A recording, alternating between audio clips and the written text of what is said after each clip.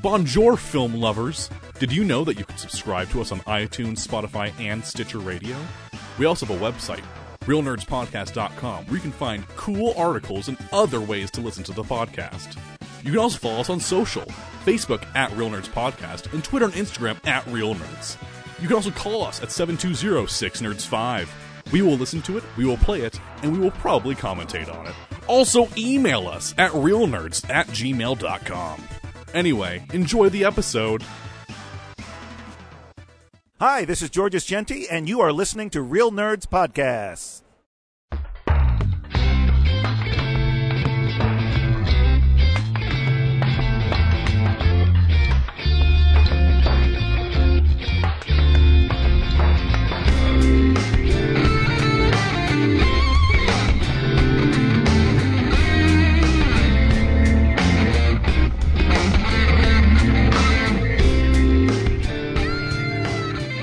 Welcome to Real Nerds Podcast, unofficially the official podcast at Denver Comic Con, no more, Denver Pop Culture Con 2021 and beyond. I am Ryan. With me is Brad and Zach. Hello, hello.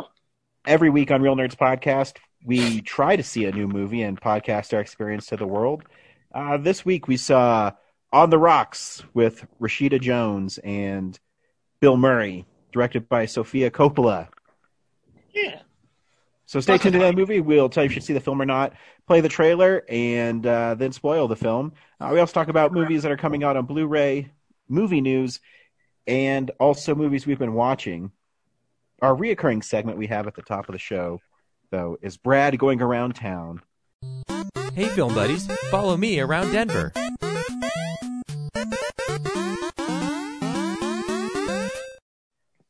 So the Holiday Twin Drive-In has, I guess, stopped showing featured releases. So I'm going to move over to the 88 Drive-In, where they're like the last game in town this late in the season, and they are showing Goosebumps 2, Zombieland, the original, and Resident Evil Afterlife as their triple feature, going on through, I guess, October. What are we at now? Probably through October 15th at this point. Yeah. Okay. So this might be the last bow for them then at this point. An important thing to note that I had to find out the hard way is they are not open Monday, Tuesday, or Wednesday anymore. So gotcha. it's Thursday through Sunday. So Just like the Alamo. Just like the Alamo, just like Landmark Theaters. Yep. Hey, I can't wait to go to Regal. Wait a minute. It's real news! Yeah. God, we have like horrible energy tonight. No, I thought you were doing the transition, so I was pulling everything up. Ryan already... He's right. Everything sucks. Yep, he did. And, I don't want to read the news, but we got to read the news because it's our duty. Ryan broke the news to us earlier in this weekend that Cineworld, the parent company for Regal, has decided to shut down its operations in both the U.S. and the U.K., with the shutdown taking effect this week. This is in response to the latest delay for James Bond's No Time to Die, which was supposed to be coming out in November and has now been pushed to spring of 2021. Yeah, and that also means in the UK over 5,500 jobs are being eliminated completely overnight. 45,000 in the United States. Yep. Is this permanent? Like they're out of business, or are they just postponing again? No, they're closing because, like I've been saying for 2 weeks, the movie industry is totally fucking over the theater business because they're refusing to release movies. And that stems from New York and California won't allow cinemas to have people in it. And I don't know. It still annoys me because I understand trying to be safe, but it's so inconsistent with everything. I mean, you can go to bowling alleys, you can go to church, you can go to Walmart, you can go to Sam's Club. You can do all this stuff, but you can't go see a movie. At this point, I think it's deliberate. Like they're trying to force people to adopt streaming entirely. Well, I mean, it's not it's not the theaters. I mean, they don't have a choice because Well, yeah, the studios are sabotaging the theaters because they don't want to have to split revenue with them anymore. well, do you think they don't want? Well, I mean, they have no control over if theaters open in California or New York. No. But no, I agree too. I think it's they're trying harder and harder to make sure that streaming is the way to go, and you still can't replicate the movie going experience. You know, I went and saw Raiders a couple weeks ago, and when you're there in the sound design, I mean, I don't mind watching at home. It's still fun, but going to a theater and hearing the actual sound design, you know, an indie lighting, the big Nazi on the tarmac and the planes going in circles and each punch like vibrates the theater. Mm-hmm. And, you know, your connection's getting really bad. Mine? Yeah.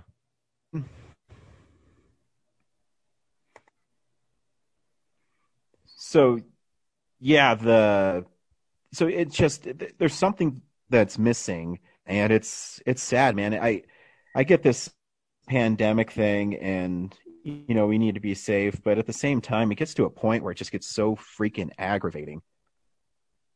Yeah, I mean, Cineworld's being essentially, as you already pointed out, they're being kind of their hands being forced when they're losing up to 1.6 in revenue during the first half of this year. They're already in a tricky position. Whether or not they reopen is entirely dependent on studios either sticking to release dates or meeting with them and discussing the issue. And that's what I mean.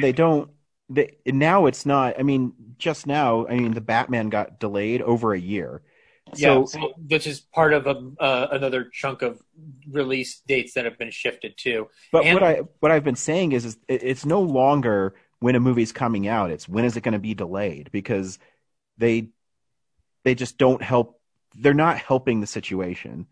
I read an interview with I forget his name, but he's in charge of like the lobbyist part of the movie industry, and you know, he said that if they allow theaters to open in LA and New York, that studios have told him that they might move movies back into 2020. I don't know. Right. And there's a multitude of factors on states getting their numbers down, but also just taking whatever chances that we've taken out here when our numbers are down. I don't know the numbers out in LA and New York, so I could not comment on it. But we were able to reopen because we had reached a certain level to where we could give it a shot. And I mean, I've been inside a Regal theater since the reopening, and it was pretty much dead to begin with anyway. But that was for like tenant opening night. I don't know how many people were even planning to go that particular night. But I haven't been back to it since. But that South Glen theater, like, when it goes dark, I don't want to see it go dark again. I also don't want people to feel unsafe. But as you said, like, there's no consistency of what's. But when is it people feel safe and the fear that's being driven by stuff out of their control? Right. Because I mean, if you're wearing a mask, if you're social distancing, it shouldn't be an issue. But there's no clear answers. No one gives a clear answer. Everybody's confused on what's happening. And so if you're told repeatedly that it's not safe to go there by sites like Slash Film and people that are supposed to be, you know, in the movies, help bring movies together, you know, they're part of to blame. You're not sending a clear message. You're not sending people why it's safe. I still don't get why you can have 35,000 people at a football game, but you can't have 30 people in a movie theater. The sports industry has better lobbyists. Well, yeah, and that's what I mean. That's where it's aggravating with this whole thing.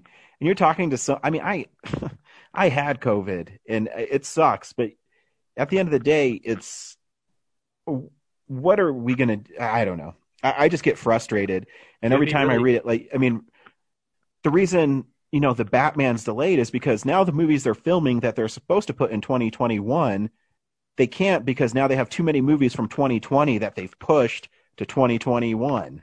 Right. So now there's no more room on the calendar, and I'm just waiting for the shoe to drop for my fucking Spider-Man movie. There's there's some news about that Spider-Man movie we'll talk about in a second, but I was gonna point out that the fact is that when they keep pushing the release dates, that also sends another message of uncertainty to people who might be interested in going to the theater. I've said before that going to the theater at this point now is it's your prerogative and your comfort level, obviously, but it doesn't help when the delays keep happening. It's one more way the studios are sending mixed messages that they don't even know how to get together. But I would counter back, Zach, is so here's the thing with this virus. It's here. You can get it from, you work in a place, Zach, that sees how many people go into your supermarket a day? Over 1,000, I would say at least. Thousands, right? Yeah. So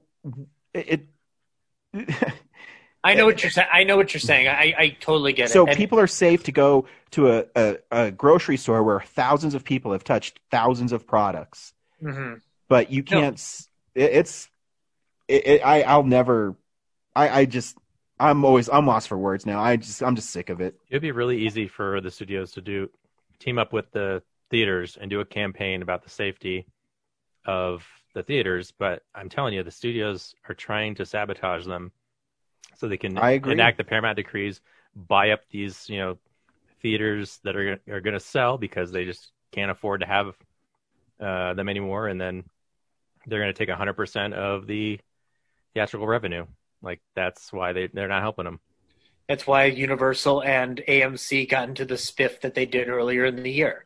And that's why AMC had to compromise and acquiesce to a lot of Universal's desires in terms of being able to do PVOD.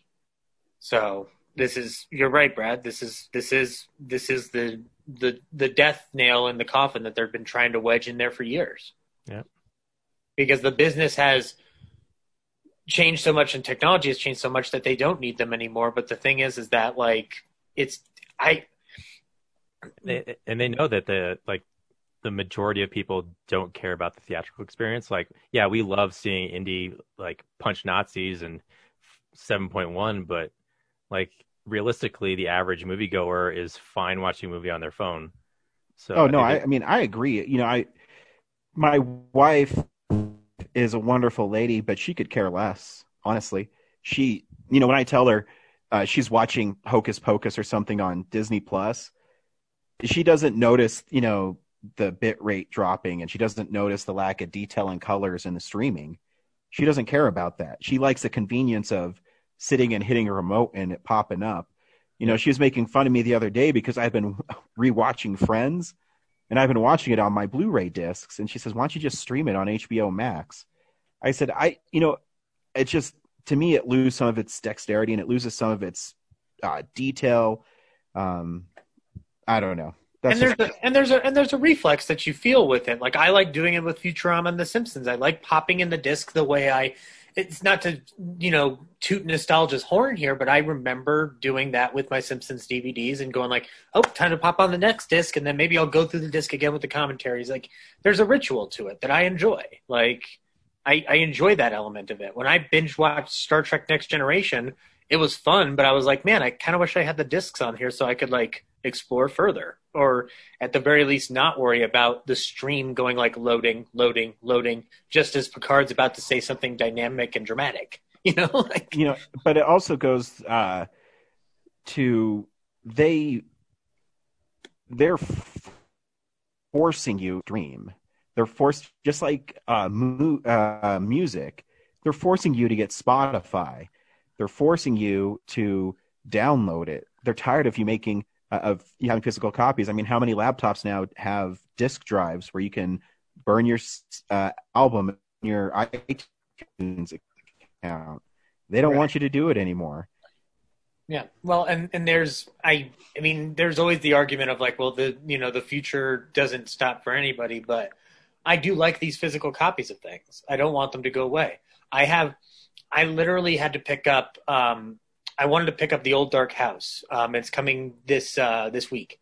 I was tired of having to rent it via Cohen Media all the time. I'm like, I just want the disc in my hands. I want to be able to pop it in whenever I want. I don't want to buy a digital copy and acquiesce to Amazon. I certainly don't want to keep re-renting it or finding it on YouTube somewhere. So like, there are people like us who still want these physical media products. It's why we're dropping $160 on the Friday the 13th collection, a collection that more or less we've owned in different forms or fashions over the years multiple times, because we still care about people actually taking the time to make something cool for the fans or the people who at least appreciate physical media enough to get that item. Yeah. So they want you to always be renting, like never owning. Because if you own it, you get free screenings out of it. If you're always renting it, they're always collecting revenue. Yep, and like I said, there is a great article that talks about. I should find it and try to repost it, but the streaming makes you believe that they have every option available when they don't. Stuff is always leaving certain platforms, and that's why I got The Office is coming out on Blu-ray in a couple weeks. I ordered it because, I can stream it on Peacock if I want, but Peacock is like Hulu, and it's going to have commercials. Unless I want to pay more money, then the streaming is only like 5 years, and then where's it going to end after the next 5 years? Right. And are they going to censor more episodes? Exactly, and that's another thing too, is they tell us what we can and can't watch, whether it's Gone with the Wind or this week I shared with Brad, Aqua Teen Hunger Force. I'm surprised that it took them that long to recognize stuff about Aqua Teen, because and I love the episode Hand Banana, and it's about a genetically made dog that likes to rape people. And the one that they deemed was inappropriate was getting bitten by a radioactive black guy. I don't know. And Gone with the Wind didn't get taken away. They removed it temporarily to give you a special bonus feature. They still took it away for a little bit. Yeah, but they put it back on. That's what I mean. What if eventually it just becomes too much and they take it away completely? Because they're telling you what you can and can't watch. Just saying. I don't particularly see it that way, because I don't think that film hasn't gone away for 80 years. I don't think it's going to go away without the fight by some people who don't even bother to watch it until it becomes a political issue. You and I have watched the movie, but I understand what you're saying. Those television episodes, we should be able to have access to them in order to, have a discussion around them if we find anything offensive about it, but we shouldn't get rid of it entirely. But is it truly offensive to people? I'm not talking about Gone with the Wind. I'm talking about... Oh, yeah, no. Aqua Teen and Community and stuff like that. Exactly. Yeah. I mean, what is comedy without pushing boundaries? What is anything that doesn't open up a discussion? And I'm not excusing racial insensitivities. I'm just saying, in the proper context, it's fine. Mm-hmm. And understanding where the joke comes from. I don't know. I don't have the answer, because I'm not the smartest human being in the world on this, but I know that removing it, unless it is causing direct harm, which there's no evidence apart from scant examples in cinema's early history to suggest that any media product is responsible for an actual crime being committed. And so there's not getting rid of it doesn't solve anything. Yeah. Hey, Brad, you might remember better than me. Am I remembering that right? It's like Shake gets bitten by a radioactive African-American dude, right? The later episodes, my memory isn't great on, but that sounds right. Yeah. I guess he just acts like him. I don't know. Yeah. I'd have to watch. I mean, I own it on DVD, so I don't have to worry about ever losing it. Because that's the first thing I checked when I saw that. I was like, man, do I have that on my collection? And luckily, I have the first 7 volumes of Aqua Teen. So yeah, apparently there's 11 seasons, and I don't have the Aqua Unit Patrol Squad or whatever, which is like $30 now as a DVD. I know. But I think even after that, there's still episodes that didn't make it to physical. I think the Unit Patrol is the last one, if I remember right. Yeah, but it lists 11 seasons, and I don't think there's that many episodes on all those DVDs to equal that. Yeah. So I think there's a few that are out, like just we can't get a hold of. Ryan, I'll bring up an example that you and I have talked about. When HBO Max first came out, where was the first section we kind of looked at apart from the Looney Tunes section? It was the TCM section, correct? Oh, yeah, absolutely. Okay, so what film did we find out was there, and then this copy turned out to be a massive piece of crap transfer, Bringing Up Baby. Bringing Up Baby. So they're going to just put that up there, and because people just stick to that platform and watch it, they don't need to put money into a 4K transfer of it, or even a 2K transfer for that matter. I'm not even asking for 4K. I'm asking for somebody to treat a movie by Howard Hawks starring Cary Grant and Kate Hepburn some respect that it has deserved. A film that, by the way, has no controversy around it either. My hope is things like films like that, the Criterion Collection will always take care of. I'm hoping that will end up there because you have something like Bamboozled on Criterion, which I think, it's purposefully offensive, but people like Criterion do a great job of making sure those movies never get lost. Something like Showboat, they have... Irene Dunn is performing in blackface in it. Yeah. And the Showboat Blu-ray has, it has a special feature on it about performing in blackface and why it's culturally insensitive, Yeah, and the same goes for Bamboozled, which has similar features on it to discuss why the film is doing what it's doing. It's any other film in general, too. It's not even, let's even throw those two off to the side. There's films from different eras of cinema that they provide those contextual pieces. And the Criterion Channel does have those features on them. But there's something lost there that I feel on a personal level. Like, I just love those discs. I love the work and the care that they put into them. And they always have nice essays in them. Yeah, they do. And those, just because they have those on the Criterion Channel now, who's to say that they won't eventually remove them in favor of other films? Because Criterion Channel doesn't just have their titles. They've also been licensing other films that they don't even have on their boutique label physical media, which is interesting and cool. But it's also kind of like, well, who's to say they're not going to try to get more content and then they get rid of that bonus feature content in order to make room on whatever they store everything on in order to make that happen. So, yeah.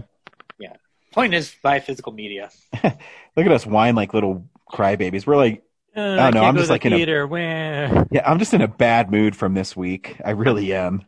I'll tell you, I don't even feel like I'm whining. I'm just like, this last week has been coming to terms with certain elements of the future taking hold. But we'll talk about it in the review. But going to see the movie this week in a theater was a great experience.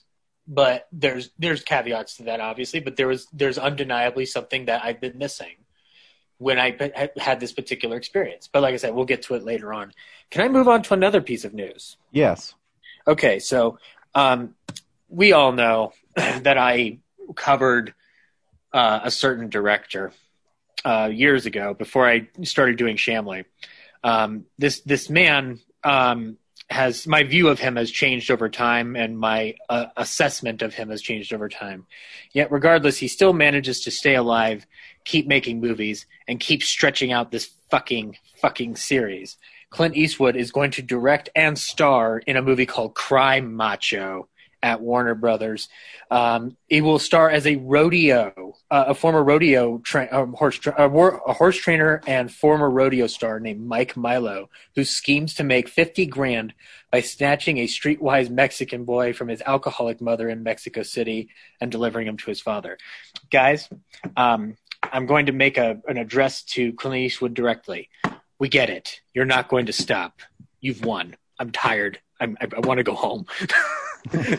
I would never advocate for someone to retire if they're still enjoying what they're doing. Oh, no. I'm kind of joking from the perspective of because I still need to do an article on Richard Jewell, and then I'll have to do one on this eventually. So I might just wait. But I appreciate that he's still working from that respect, because I've always said in that series, what's interesting is that he's never stop directing because he always finds something new to learn each day about the job or about storytelling, et cetera, et cetera. My views on his films changing over the time that I did the series aside, it's interesting that he's going to get another film off the ground again, obviously. What's even more interesting is, though, he's retired from acting how many times? I think that's what's more kind of eye-rolling to me. I'm like, how many times are you going to say that this is your last movie you're going to star in, and then suddenly it's not? Like, it was supposed to be Trouble with the Curve, then it was The Mule, and now Cry Macho. I'm just wondering, like, does he want to stop starring in movies? Because I don't think he does want to stop. I think he has to wait for somebody to wow him again with a script idea, but until then, he just says, this is it for me. It's like Steven Soderbergh when he said he was going to retire, and then he painted for a little bit, and then came back and made iPhone movies. Like, nobody ever stays retired. I just wish they would not say it, because it always comes back to bite him. Like Robert Redford saying Old Man and the Gun is my last movie, and then Avengers Endgame is his last movie. Yeah, he could have, shot Avengers Endgame first. Yes. That's what I think the actuality is. It's just one of those things of just like, oh, I guess that wasn't your last movie, that Old Man Bank Robber movie. Anyway, though, it's not a joke. I'm curious to see what it is. I still haven't seen Richard Jewell. Like I said, I got Clinted out, and I was tired of him blowing his mouth off in the press, so I'm just kind of like, I'll just give some time away from this. But yeah, it'll be coming, I don't know, whenever movie theaters are allowed to show Clint Eastwood movies again, because I guess that's a different spectrum. Let's move on to some news that Ryan will like. Ryan, do you want Electro back? Yeah. I mean, it was a shocking piece of news when I read it. Ooh, wonderful pun. And that leads us into the news that Jamie Foxx's Electro will be coming back in not Spider-Man 3. I'm going to call it MCU Spidey 3. Because when I see Spider-Man 3 in every headline for it, I'm like, guys, they made Spider-Man 3. It was directed by Sam Raimi and starred Tobey Maguire. I'm going to call it, so it's October 5th, 2020.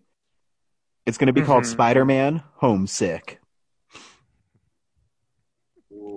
You'll be watching it at home biting through your streaming device. I will not. I'll be watching it in a theater. He's going to break into the Disney screening room. Because it will stick with the theme that they're going with the MCU stuff, and his since his identity's been revealed, he can't go home, so he'll be homesick. I'm such a genius. Okay. I thought for a second that you were pulling a COVID joke, but no, that actually works. But you know how I said Tobey Maguire a minute ago? Question mark. It looks like he and Andrew Garfield are now in talks to be in this movie too. So it looks like I don't want to sound stupid, so Ryan, correct me if I'm wrong. It's not a multiverse, is it? Well, I mean, we have the multiverse of madness coming out with Doctor Strange, so right. So then that's what they're probably aiming for with this casting is like, okay, if Doctor Strange opens the doors for that multiverse, then we can start bringing back old Spideys into the mix. I mean, I think it's a really cool idea. I think if I tweeted about it and I posted it. I actually do think they're going to do this. This is what I thought after the Electro news is Tom Holland's Spider-Man's going to recruit the other Spider-Men to fight the Sinister Six. Ooh. So then that's how Sony gets their Sinister Six movie and MCU still gets to keep Spidey. So who are the other three Spider-Men he needs to recruit? No, you just need 3. They can take on the 6 bad guys. So 2 bad guys for each Spider-Man? Fuck yeah. Spider-Man alone has beaten the Sinister Six, Brad. Spider-Man outwits them with his brain. I just want apparently not enough because he needs 2 other Spider-Man to help him this time. Yeah, well, they might be really strong. or Ryan, Elliot Gould comes up to Tom Holland and goes, "You're going to need 11 Spider-Men." And then it's Spiders 11. But how sweet would it be if, Willem Dafoe and Alfred Molina both come back? Don't you tempt me with a great time, Ryan. Don't you dare tempt me with a great time because I will take it. Because then you could have Green Goblin, Doc Ock, Vulture, Scorpion. I'm going to say Morbius and Venom to finish out the Sinister Six. I wouldn't say the Vulture or Doc Ock hate Spider-Man, though. I think they're kind of indifferent. Yeah, Molina didn't hate Peter Parker. The claws made him do it. Mm-hmm. But what about Thomas Hayden Church? We could probably bring him back as. I think the Sandman's okay not coming back. Oh, I don't know. He was cool. I'm not advocating for a certain black-suited character. Name starts with a V coming back in any way, shape, or form. I'm totally fine if he is just nowhere in the proceedings. Anyway. Or what if the whole thing's the mastermind of Mysterio, where Spidey thinks it's a multiverse, but Mysterio didn't die and he's just in a being. He did mention there's a multiverse in the last movie. Yeah. What if, Ryan, there's a multiverse in the directing of this movie and Sam Raimi ends up directing his fourth Spider-Man movie while John Watts directs his third? I want that to happen. By the way, Sam Raimi's still doing Multiverse of Madness, right? Yeah. Okay, good. We'll talk about Sam Raimi later. Moving on, though, Glow has been canceled after the previously announced season 4 was announced. No, it's no longer happening due to COVID-19. So I angrily tweeted at Netflix.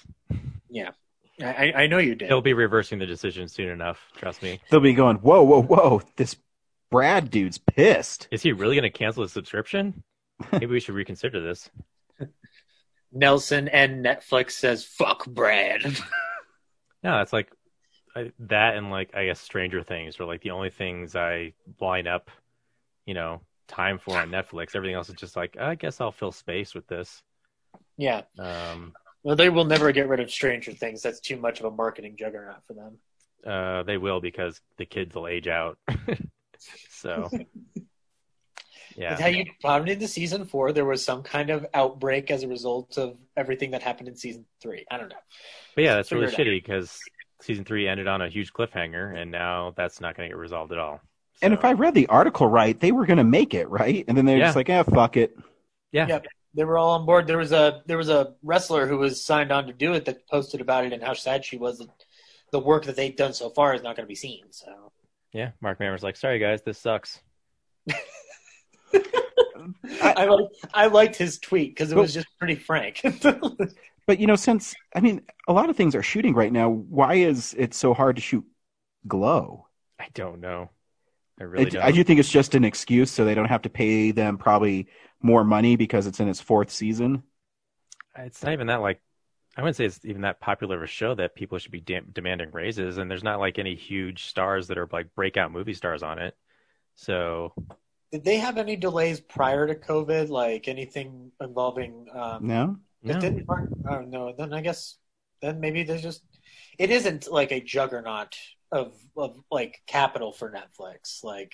But then again, neither is giving $160 million to Martin Scorsese. So I don't know what they're thinking, but it's baffling. Yeah, usually when they make decisions like the one I just mentioned, I don't question it. I just enjoy what I get. But when it's a TV show, it does suck because they don't let things finish up. It's the same thing happened to MST3K late last year. And we all watched it. I watched it multiple times. Still wasn't enough for them to say hey, we don't need to spend very little money to make this sci-fi show where the biggest amount of money we spend is licensing the films themselves that we make fun of. I don't understand it. Yeah. Netflix treats their shows like shit. Yep. Agreed. Well, maybe Apple TV won't treat theirs like shit because we just got a trailer for the Snoopy show, and I want that to last until I die. I know, it was great. It looks adorable, right? And it doesn't look like they're disrespecting anything. It feels like the Peanuts movie that we saw 4 years ago. I'm totally down with this. I do wish that it was kind of more or less a reboot of Charlie Brown and Snoopy show, which was basically like the one that they did in the mid 80s to early 90s ? I don't know the time frame of it, but it was the one I watched on Saturday mornings all the time, or in weekday mornings when they had it on Fox. So, but if it's just Snoopy related, that's cool too. I mean, Snoopy's a great beagle in history. Fun fact: he went to the moon and wrote a novel and hunted down the Red Baron. That's right. Yeah, yeah. Oh, and he did all this while being a vulture. And then Woodstock tried to copy him being a vulture, and he said, "Nah." As I just read that strip the other day. And that's news, unless I missed anything. Oh, I got some Blacklist news that I'm sure Ryan will love. Oh, fuck. Ryan, mute. Dang it, where is it? Hang on a second. I just want to get his name right because Clark Middleton has died. He was an actor on The Blacklist and Twin Peaks. And he had a pretty fun arc on The Blacklist last season. And yeah, this reaffirms that now that Brian Dennehy's gone and Glenn, that they should have ended the show last season. So A way to make me seem like an asshole where I'm like, fuck that show. Oh, one of the actors died on it. It's just not your week, Ryan. Not your week. You weren't going to watch him either way, Ryan. He was on Twin Peaks and The Blacklist. It's just hitting both of your weak spots that you'll never hit. But he was on the revival of Twin Peaks. Yeah, that's sad. Terrible shame. Yeah. Hey, what movies are coming out that you can get physically? DVD releases and Blu-rays. Well, Ryan, did you like Shutter Island? Did you not care about Shutter Island? I'm indifferent to Shutter Island. Well, you can now be indifferent about it in 4K because it's coming to 4K. That you can pick up as well. Warner Brothers is putting out 300 in 4K, which seems like that should have happened a long time ago. It just seems like that movie is way too popular for them to have not put that on 4K as soon as possible. But you can get it now on 4K if you like. Kino Lorber is putting out The Secret of My Success with Michael J. Fox, which I've never seen before. Ryan, have you seen this, Brad? The Secret to My Success? Yeah. Or Secret of it's My awesome. Okay, I've not seen this movie. Would I like it? I mean, it's a silly 80s movie. Oh, okay, well then I'm on board. When I say like awesome, I mean it's fun. It's not game-changing. It's not the reason why I haven't heard that one. The reason he can't sell it to me is because it's not Orson Welles in black and white. Yes. It's currently streaming on Prime, I think, or Hulu. I'll have to check it out. Kino Lorber is also putting out another Michael J. Fox movie called The Hard Way, which co-stars a jackass. And you can pick that up if you want. I watched that streaming a while ago. It's pretty bad.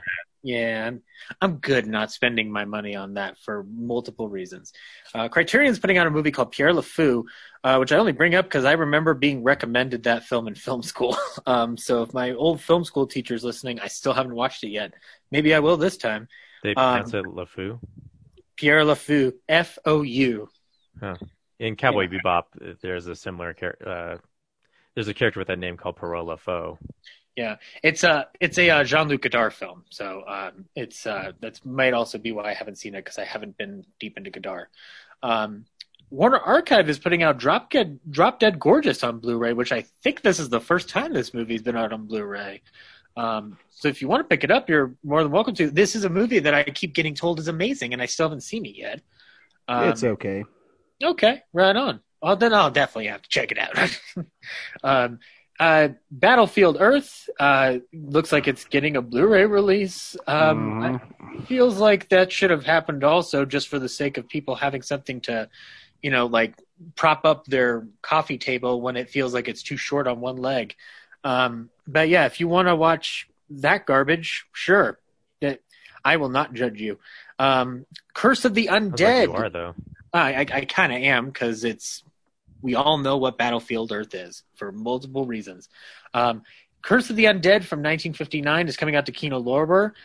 It features a man on a horse with a cape strewing about in the wind and a woman looking scared. So Curse of the Undead. Seek it out if you would like. I think pretty sure I'm going to get that when Kino Lorber does their, $5.99 Blu-ray sale. Mm-hmm. Because I love the cover art of a vampire riding a horse. Yep. So I've never heard about this film, Ryan, but now I'm interested as well. I might just go get it now. It's a B-grade Western with a twist. Mysterious gunslinger for hire Drake Roby is really a vampire. and it's up to Preacher Dan to save the town and his girlfriend Dolores Carter. Ooh, Ryan, I think I'm just gonna get this blind buy. This sounds like fun. Western vampires. Star Trek Picard Season 1 is coming to Blu-ray, and it looks like it's got a nice little steelbook coming out there. Yeah, I like the cover art for it. Yeah, looks cool. I still haven't watched Picard, so maybe I just won't indulge CBS All Access and just buy it on Blu-ray. Let's see. Jaws 4K already came out, so I don't know why that's on here. I think that's because it's not the one that has like the book with it. Oh, so this one's just the standard one. Okay, well, you can get a regular copy of the Jaws 4K if you so wish. Meh, I have the really sweet blue steelbook. Nice. A movie called The Tax Collector, which had come out earlier this year and stars Bobby Soto and Shia LaBeouf, unwisely donning brownface. It's coming to 4K if you want to check that out. I have not seen the movie. It doesn't look like something I'd be interested in. History of Horror, Eli Roth's History of Horror Season 1 is coming to Blu-ray, courtesy of AMC Blu-ray. I actually want to pick that up because I like the series a lot. Yeah. I know I can stream it on Shudder whenever I want, but I'd love a physical copy of it. So, just saying, physical copies are cool. And then it looks like there's actually a Star Trek 10 movie Blu-ray and digital pack that you can pick up. It's like a slim jewel case that'll probably contain it just contains the 10 movies. So if you don't have a Star Trek collection and you need something on the quick and cheap, this is probably going to be your best bet. And then Flicker Alley is putting out Chicago from 1927. This is a silent film. It's one of the original adaptations of the Roxy Hart story. So if you want to check that out, you may do that. And then last but not least, guys, did you know that Valley Girl got remade? Of course you didn't. Nobody did. But the remake's already out on Blu-ray, so you can check out the remake of Valley Girl, or you can watch the original one, which is pretty great. And that is Blu-rays. There's one more thing. What is it? It's not really for this week, but in general, there's a new cut of The Godfather coming straight to Blu-ray. Is it 500 hours long? Sorry, I meant The Godfather Part 3. It's that's right. Yeah.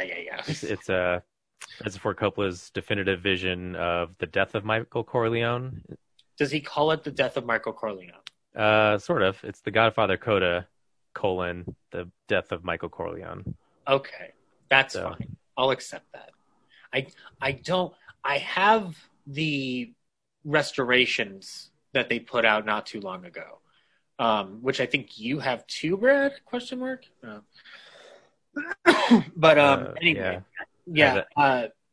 I'm curious. I mean, I don't really like that movie to begin with that much, so I don't know what's going to impress me any further. But I don't know what else you would do with it to make it better. I feel like it's unfortunately make it longer because it's definitely got the longest title ever. Officially, it's Mario Puzo's The Godfather Coda. The death of Michael Corleone. I think Francis Ford Coppola just wanted to suck it to Disney's Marvel's The Avengers. Yeah. Going for a record.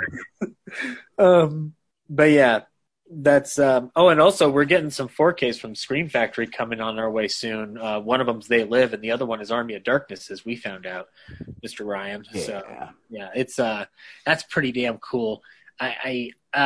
I was actually going to ask you, is that Steelbook of Evil Dead 1 and 2 completely sold out now at this point? I didn't see it when I was there this week, so maybe.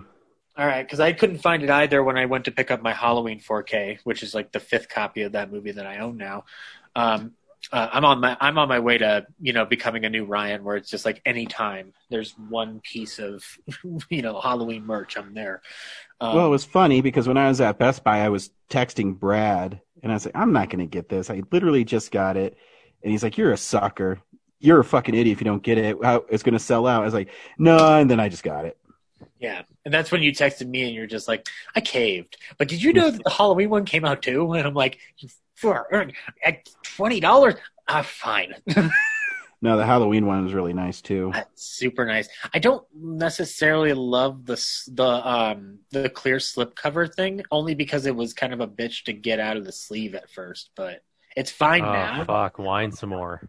You know what? I can let that. Wah. Anyway, yeah. People are dying of COVID, and you're like, DVD sleeve too tough. I know. It's what happens when I lost all my gains, bro. I can't pull the sleeves off of Blu-rays anymore. Definitely might get a plastic cut.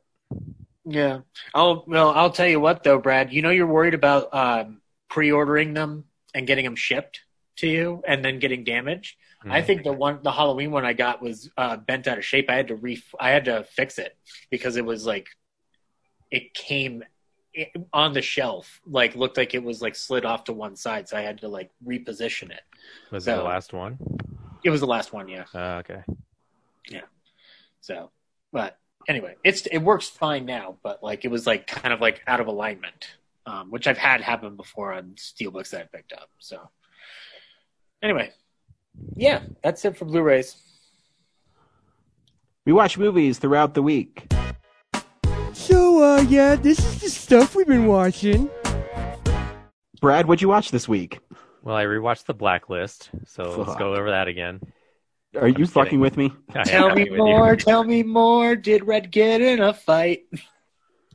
Yeah, I watched a bunch of stuff. I'll start with the TV. So I'm watching The Boys week by week, and apparently last week's episode was the penultimate one for this season, and I'm disturbed because I feel like there's so much more to do in the storyline that they're not going to. I don't see how they're going to be able to do it in the next episode. But the one I just watched, a ton of people's heads exploded on national television, and it's really disturbing.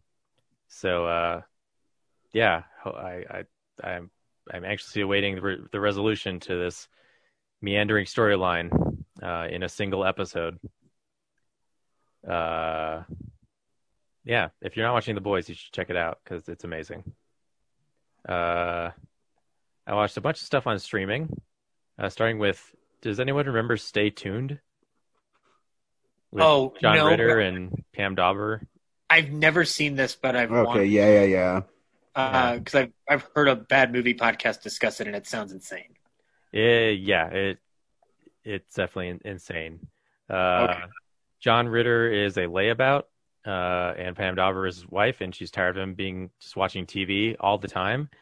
And then Jeffrey Jones shows up one night to offer him a new cable package, and they get sucked into the television. And basically, he turns out to be the devil, and he is putting people through like shows, and they have to survive existing in these shows. And if they don't, they get killed, and he keeps their soul. And if they survive the shows, they get to escape. And yeah, it is not as entertaining as that premise probably should be. Yeah, it's just kind of blah. Okay. All right. Where is it streaming again? I think I saw it on Prime. Okay. Put it on my list. I saw Wishmaster was on there, and I'm going to finally watch Wishmaster. So yeah, I remember seeing the TV ad as a kid and thinking, oh, that looks like fun. And no, this is just bafflingly. I will give it this, though. Some of the special effects were pretty impressive because when people get sucked into the TV through the satellite and then it doesn't look too cheesy.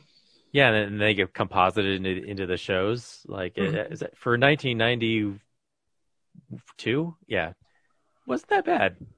But nice. Overall, it's they go to like the first 3 shows and survive them, and none of it's like funny or tongue in cheek. It's just like they're in danger and they just not haphazardly, but they just happen to get out of it, and then they one up the devil on the last one. And you think they would go through like 20? I kind of you'd be expecting like a UHF level comedy about getting sucked into the television, right?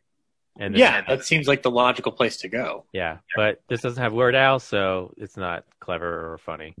Yeah, fuck it. I rewatched Pacific Heights, which is a movie with Michael Keaton, Melanie Griffith, and Matthew Modine.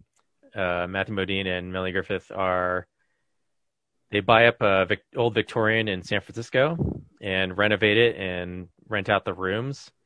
And along comes Michael Keaton, who's a total fucking asshole, and barricades himself inside one of the apartments, pretends that he's actually rented it, and destroys it, and then tries to swindle the couple into losing the entire property.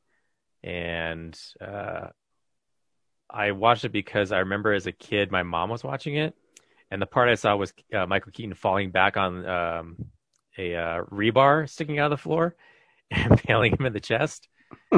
And now I know what was behind all that.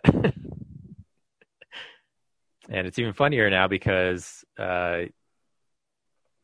he falls back in like super slow motion. Like in my memory, it was just he trips and he falls backwards and like, oh, what a weird mishap. But in here, it's like drawn out and it's got like the camera attached to Michael Keaton as it falls, and it Matthew Modine actually grabbed his ankle and held him to the ground because he's reaching up through the floor that's got a hole in it, and Melanie Griffith pushed him, and it's supposed to feel like a Hitchcock style thriller because it's even got like Tippi Hedren in it as this rich widow that Michael Keaton's character is also like swindling. Okay. And so, like with Melanie Griffith and then Tippi Hedren, I feel like the director was going for like, oh, I'm doing my own like Hitchcock thing, but it's not like a great mystery. It's pretty obvious that Michael Keaton's like from a wealthy family, and he's just trying to use all his connections to increase his wealth, I guess. So what you're saying, Brad, is that nobody can do it except for me. Is that what you're saying? I just think that no one's trying, like people are just being derivative of you. Yeah, okay. That's what I fucking thought. I'm still the master, even up here. Thank you. Like, I wouldn't say they're trying to be better than you. I think they're just trying to emulate you. Okay. Like ride your coattails. Oh, like that Brian De Palma child. Yeah, I know him. Yeah, funny guy. So I gave that 2 stars. I rewatched Mary Shelley's Frankenstein with Kenneth Branagh and Robert De Niro. So that movie's not as bad as I remember it, is it? It's like the parts where Kenneth Branagh gets to be Shakespearean are really great, but the part where it gets to be horror gets really cheesy. Mm-hmm. Like a lot of it's pretty bland, but then he'll have some like really creative like shot composition or camera move. Like it puts a lot of like the best parts of the movie are when he's reanimating Robert De Niro. Mm-hmm. Like there's a lot of energy in those things. And then everything else is just kind of like, I don't know. The thing that I took away from it when I finally did watch it was that I didn't think it was the dumpster fire that everybody said it was. It just wasn't like something that I'd go like, oh, that was the greatest adaptation of Frankenstein I've ever seen. And I don't think De Niro's terrible in it, but no. But my big question kind of blew me, or not blew me, but like the ending felt weird, or like the last third of it. But. Yeah, I haven't read the book, so I can't compare like what translated perfectly or not. But my big question is, so Frankenstein reanimates a frog, right? In like a petri dish to test his work. And that frog isn't made up of different frogs sewn together, yet it's still reanimated and kicked the glass open. Yet he sewed together a bunch of other people to make his monster? Like, why couldn't he just reanimate a whole human body? Oh, I want to say it doesn't matter because I don't believe it's even explained in the book, but I don't know. Science? I don't know. I don't have the answer. Ryan, you know a lot about this stuff. I haven't seen the movie, and so I can't make an educated guess. Well, it could be Frankenstein in general because he also has to do that to make up. Oh wait, no, because in Bride of Frankenstein they just kill that one girl and then they put the artificial brain that Dr. Pretorius makes. So no, in this version, I don't know. I don't know why he'd have to sew up a bunch of different. Yeah, I don't. I'd have to rewatch it. Sorry. Yeah, like I get his motivation is like, okay, well, I want to get the legs of someone who's like a really strong runner and like the brain of a genius, but his goal in the movie is just to keep people from dying. Like that's like his mom died and he's bummed out about it, so he dedicates his life to like cheating death. Um, but like that's not, the motivation of piecing all these other people together doesn't seem like if he can reanimate the frog, why does he have to do that all? So later on, when his half sister that he marries gets set on fire and her heart ripped out by his monster, like he has to put like the servant girl's body with his half sister's head to put it back together. It's just like, I feel like you just at least just get the heart part and she won't feel as ugly. I have a way we could possibly solve this problem. Ryan, do you remember exactly why Herbert West had to do it? Because that could actually help answer this question. Fuck, no. Okay, then we're screwed. I can't remember Reanimator right now. It makes sense if his goal is to like, okay, I'm going to make the perfect human being. So he's going to be super smart, super strong, right? Right. But no, the movie's his motivation is like, I hate that people die and I don't want that to happen anymore. Because there's also like a cholera epidemic going on in the background that everyone's trying to escape. So there's like the other motivation would be like, oh, I can't get a complete human because like all these bodies are decomposing, so I have to like piece by piece. But all the people he gets are pretty fresh because they all, like Robert De Niro's in it because he gets hanged early in the movie before he becomes the monster, and John Cleese is the guy who inspires him, and he steals all his work from, and his brain's fresh. Like he could just use the entire professor's body and brain. Like I don't know why he's used pieces of everybody. So yeah, calling you out, Mary Shelley. If that's really what you wrote. Man, I had to think about that too. I haven't read that book in a while. Maybe we should do it as a Real Nerds Film Book Club. Well, I can tell you, reading a book that was written in 1799, it takes a little bit of patience. But it'd be fun. Also, if you are calling out Mary Shelley, I have a few questions for Lord Byron as well. The next movie that I really did not like at all is St. Elmo's Fire. Is this the first time you'd seen St. Elmo's Fire? The first time I've seen it. Has anyone else seen it? Yeah, and there's a reason I'd never gone back. Yeah, it seems like... So I'm watching the movie, and I'm watching these characters exist, and it's really just a movie about like 6, 7 college, like teenagers who went to college, and then we're catching up with them 4 or 5 years after they've graduated from high school. I don't know why I said college. No, they didn't go to college. I meant after they left high school. So they're only like mid-20s people struggling with life in the 80s. Like every one of them's a mess, but what was I going to say? All the characters, I'm listening to them, and they all seem like they have the same voice and outlook on life as, like, they all seem like they're the same character with different, that have been split off into 7 different people. Mm-hmm. And then I read the credits, and it's directed by Joel Schumacher and written by Joel Schumacher. Co-written, but yeah. Co-written. The best part about that movie is the theme song. Yeah. Man of Motion, yeah. Yeah, which they've used twice, which I did appreciate. It's a film it's a film that, because it's not by John Hughes, but is trying to be John Hughes, it loses a bunch in the process. And that's not to say Joel Schumacher's not good at what he does, but this is just one where I'm just like, I'm not tuning in for it like the way others might be. Yeah, that was my other surprise, is I double checked. So St. Elmo's Fire came out before the Breakfast Club, but in the same year. So, and it has most of the same cast. So I think it's really just coincidence that they're so alike. Because obviously they're 2 different ideas by 2 different writers. But yeah, I was just like, it just felt like watching it. I just felt like I was listening to Joel Schumacher talk about his outlook on life through 6 or 7 different people, and all those characters are just awful. I'm looking at the poster right now, and I never realized this was the poster.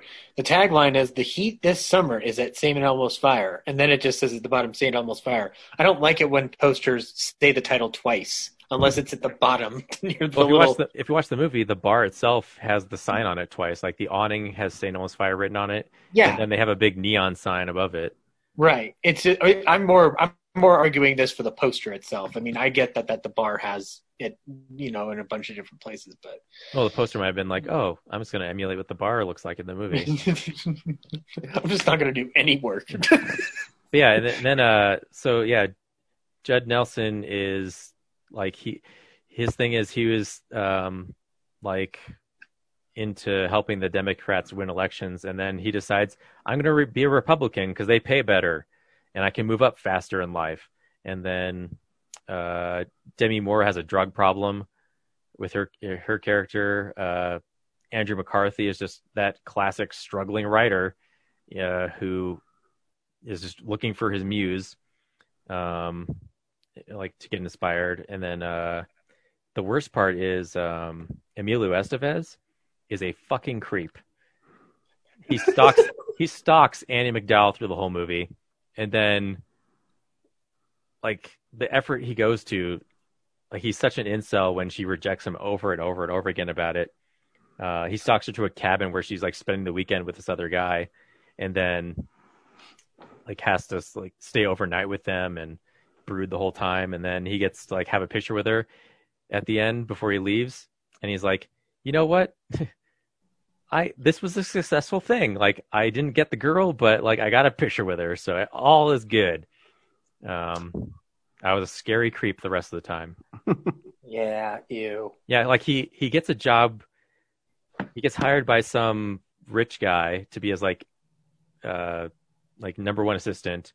Like when he starts to think that she's only into guys who have money, so he steals that guy's car, and then hosts like a huge party that she doesn't go to, and then he storms out of the party and like tracks her down in the mountains to like complain that I did all this for you. Yeah, just awful. And then Rob Lowe, like there's this other girl in the group that is the virgin, and she's been in love with Rob Lowe, who's just a total like jock, like screw up the whole time. And then he's like, I'm gonna go away and get my life together. Do you think you can give me your virginity before you go? And she's like, okay.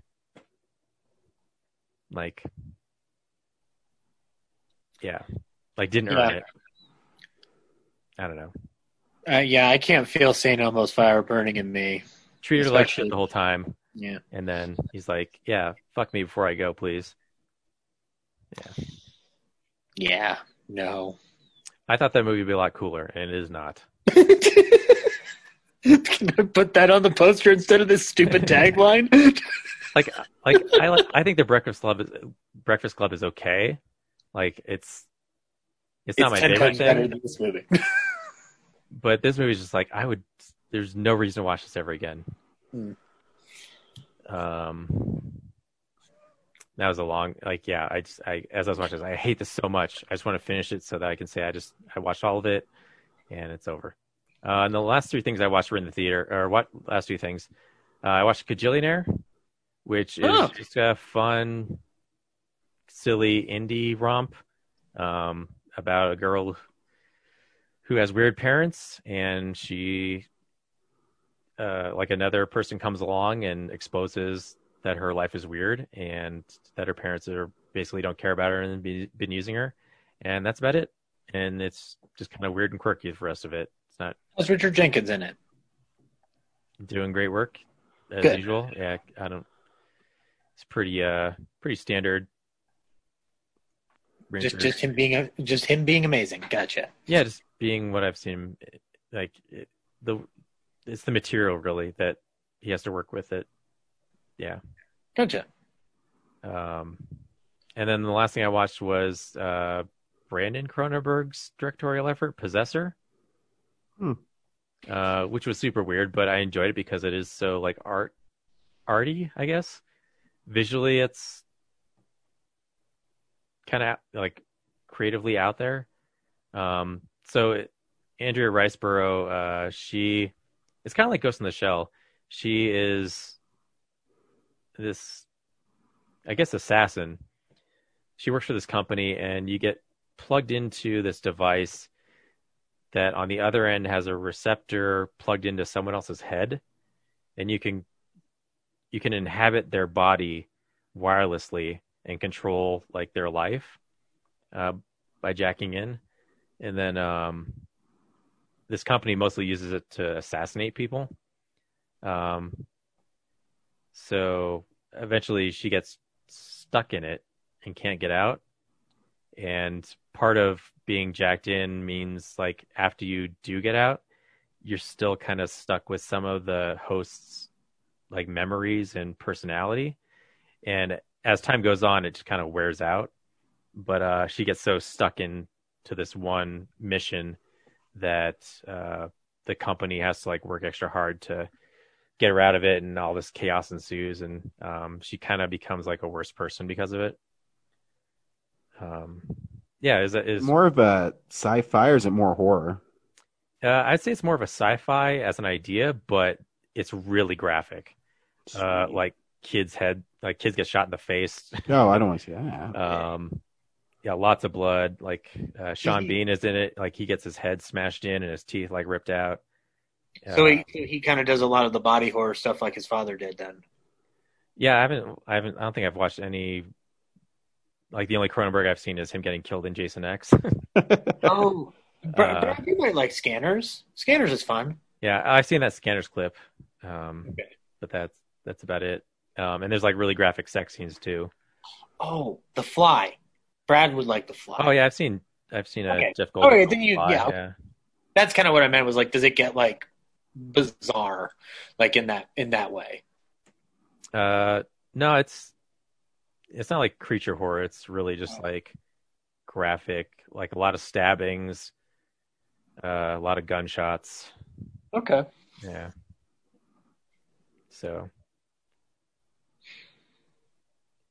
Yeah, it's kind of cool in an art way, but it's a little hard to follow. Like you really have to turn your brain on for it. That's what I watched. Zach? Next week on Real Nerds. I didn't know this was the Brad show. Fuck. Yeah. Yeah, sorry. Did we talk about On the Rocks? Oh yeah, I also watched Society, but wait, you can't just skip Society, Brad. Have you seen it before? I think I can. No, I haven't seen it before. And okay. I kind of tuned most of it out because the acting was so bad. But no, Ryan, he's wrong, right? Because the last third is worth watching alone. Well, no, the acting is bad, but the practical effects are really great. Yeah, that's the thing. That's why you watch the movie. That's why I stuck my neck out for it in '89 Filmsplosion. The makeup effects are pretty creative, but also like it's almost in 4K at this point. So like, yeah, all the makeup lines show up pretty clearly. So yeah, I like that movie. I appreciate it was trying to go for like this classist like deconstruction, but the acting is just so bad that and like the pacing is so weird that it was hard for me to pay attention. I have the Arrow special edition, and it's a really nice Blu-ray set. And I'm jealous of you because you've got the one that you can't get anymore, right? Yep.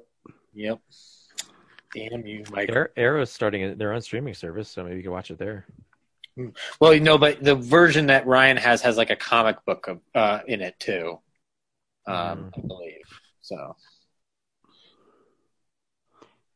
All right, Zach, talk about your movies. Sweet. All right, cool. It's Halloween season, so I decided to do at least one horror movie a night.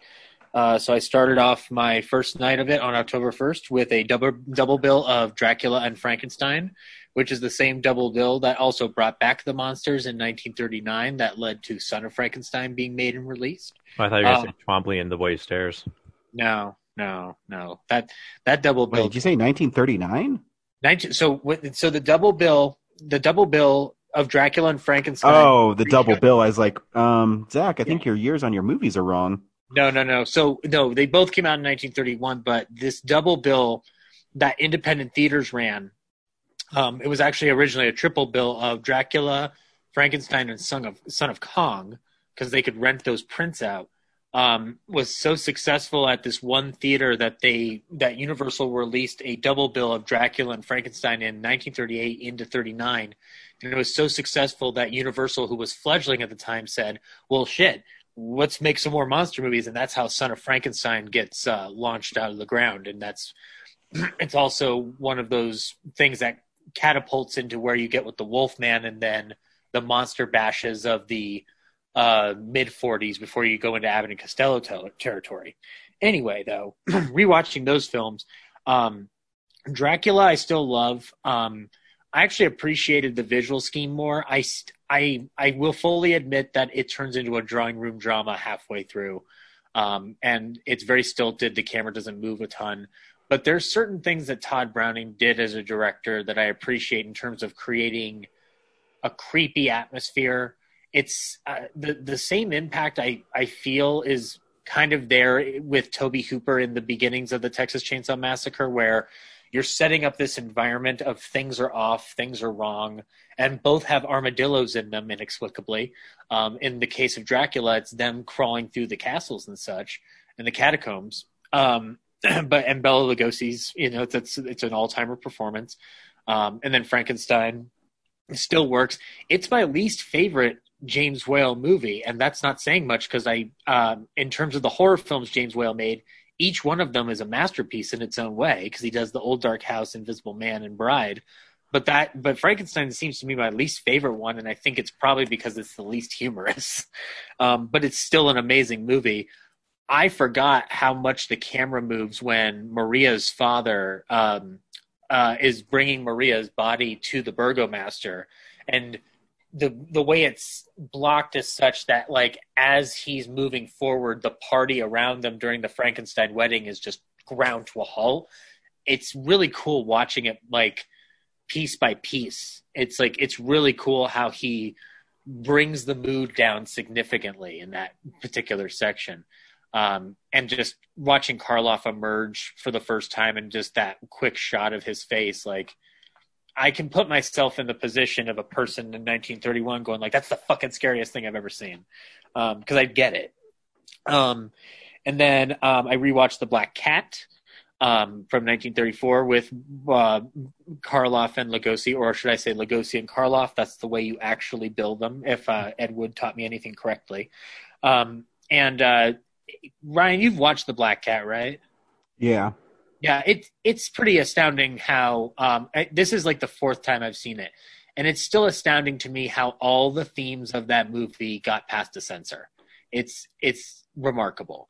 There's incest in that movie. There's satanic worship in that movie. It's bonkers, and it's for a 61-minute movie. It crams a lot of stuff in and does it without missing, without making you feel overwhelmed. And I think it's one of my favorite Karloff performances because he's kind of acting nonchalant through a big majority of it because he has no reason to suspect he'll fail. Like, he has no real actual stress about him. And it's my favorite Lugosi performance apart from maybe Igor, because of the fact that he's basically a good guy in it, and you don't get to see Lugosi play a good guy that often. And he's a cool good guy. I like it. And he gets to skin Boris Karloff alive. Like, it's a wonderful film. And then I rewatched The Bride of Frankenstein on the third night. That movie still rocks. I'm an Una O'Connor fan, and so I love every moment that she says anything in that movie. And Ernest Thesiger as Dr. Pretorius is an all-time great little villain there that you kind of create in order to continue the story of Frankenstein while not having to draw too much off of Shelley's work beyond the fact of we're making a bride. And then I switched up my gears and did the Evil Dead trilogy last night, all three films in one sitting. They all still rock. All of them are still pretty flawless films in terms of what they're going for. They are flawless films, not pretty much, Zach. Pretty much. The only reason I say pretty much is because I don't think they should offer an enhanced version of Evil Dead when the director's version of 133 is perfectly fine. But no, I hadn't rewatched Evil Dead 2 in a while, and Brian, if anything, if we were characters in the Evil Dead universe, I think you'd be Ash. I think I'd just be the laughing lamp. I think that's my spirit animal in the Evil Dead universe. I can't be Henrietta because I'm not that terrifying. I'm just the laughing lamp. Because who else could I connect to? Like if we were playing a Dungeons and Dragons version of Evil Dead, that's who I'd be, the laughing lamp. And I loved rewatching Army of Darkness to end the evening last night because I know it's not the version it's the version they had to film for the theatrical where he's fighting the Deadite in S-Mart, but I still love the line, "Lady, I'm going to have to ask you to leave the store." It's the greatest movie that's ever been made. It's wonderful. I was giggling my ass off at the line, I did my part. Now I want back, like in the deal. His delivery is so brilliant. Bruce Campbell is one of the finest physical actors that's ever lived. Oh, yeah, hands down. Just the scene in the kitchen in Evil Dead 2 alone proves that. And I really liked rewatching the first Evil Dead a lot because of the fact that it is very much just a straight up horror movie. Like that's what it's doing. And it seems like the violence gets less and less gross with each film. Like, because you were able to show Army of Darkness to Kellen, right, Ryan? Yeah, he loved it. Yeah, but it doesn't have like a ton of blood in it. Like, I don't. For me, the blood is whatever. It's how frightening is it for him. Mm-hmm. And that movie, I mean, I guess there's a couple parts that are a little scary, but not evil, but not the Evil Dead level. Yeah, scary. I would never show him Evil Dead or Evil Dead 2 or The Evil Dead. Right. No, it's like that. Those are films he comes to later on in his life. Yeah, Army of Darkness is okay.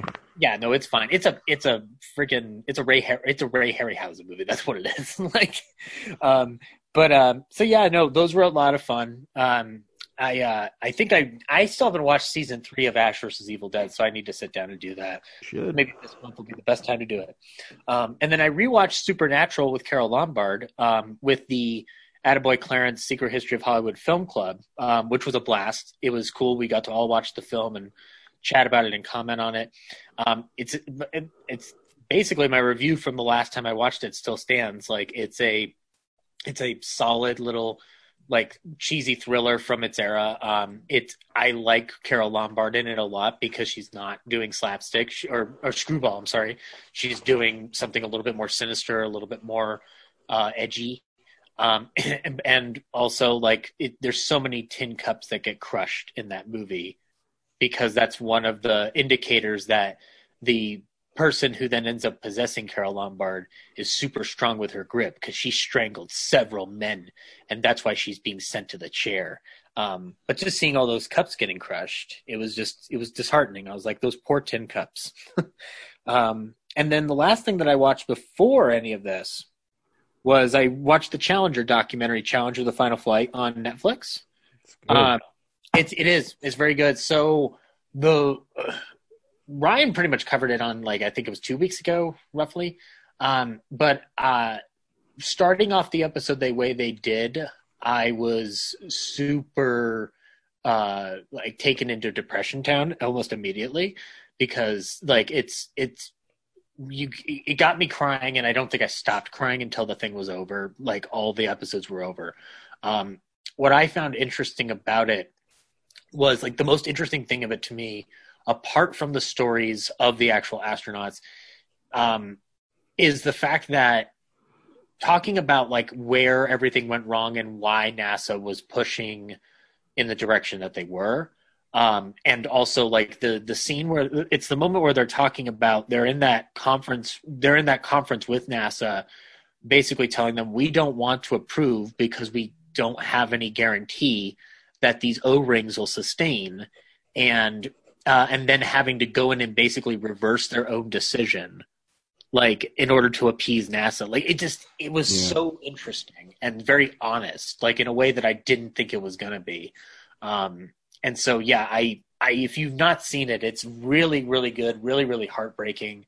I didn't know much about the actual tragedy itself beyond the fact that a school teacher was part of the crew, but learning about the actual crew, the people who trained for it, and like their stories, and like there were several people in there who were like the first of many people to do certain things with NASA and in space, period. Mm-hmm. And that was just like, it was heartbreaking to like watch people who had accomplished a lot, and then this is their ultimate fate is just devastating.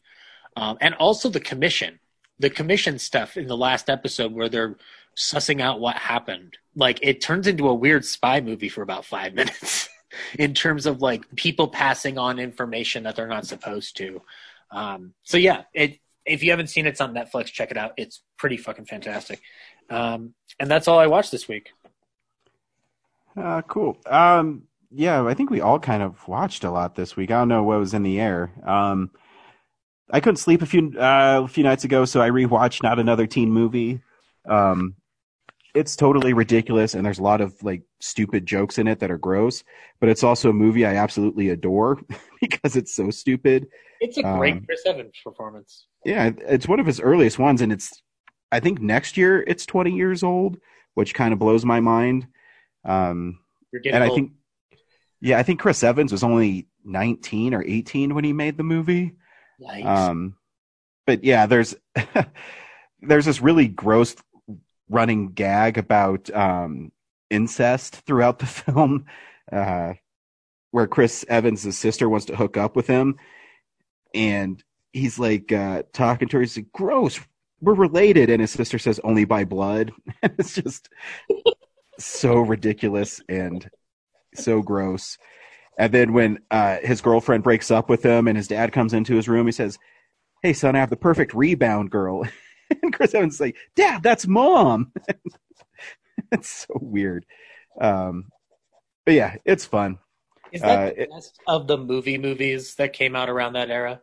It was the first one, and I think it's the only one that's actually somewhat funny. I mean, I think it's pretty funny, but I can see why other people are, whatever with it. I like it, and I also like the first Scary Movie and maybe Scary Movie 2, but other than that, none of the other movies like ever did it for me. Yeah. So for Blueberried, which the review should be coming soon, I watched Buffy season 8, the motion comic. It's the first 19 issues from season 8, which was the relaunch of basically the Buffy universe with Joss Whedon and friend of the podcast, Georges Genti. So it's a motion comic. So they take Georges' art and they animate it slightly. They add actors doing the voiceover, and it's pretty good. I don't know. They kind of recolor some of the pages and they make it a little brighter. I don't know if people watching it are as familiar with the art as I am. So that was maybe the only thing that I thought was just okay. But it's kind of a cool thing that exists that I don't know how many motion comic Blu-rays there actually are, but that it's the first 19 issues, and each issue is about 12 minutes long. So it's a pretty hefty DVD or Blu-ray.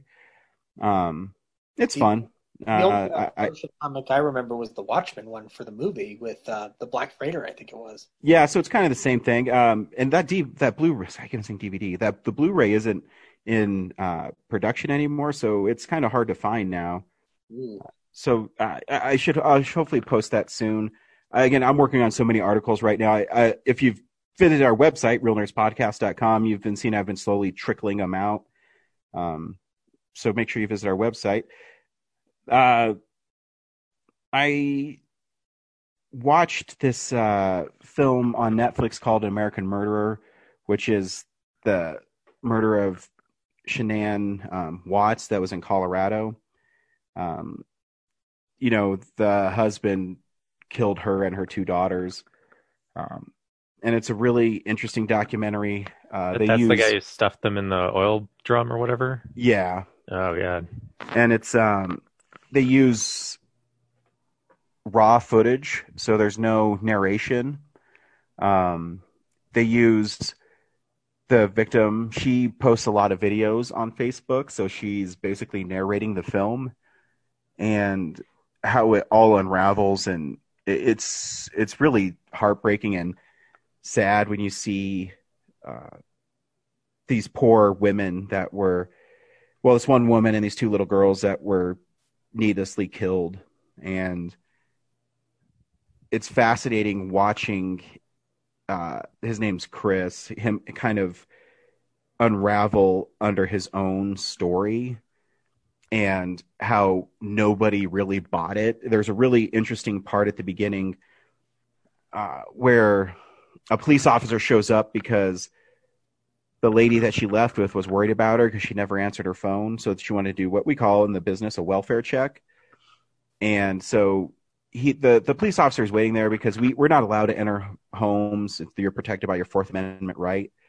So he's waiting there, and then this asshole murderer shows up and lets him in. And he's looking around, and even through body cam, because I've seen so many of them in my life, you can tell that the cop doesn't really believe the story he's been being told. You know what I mean?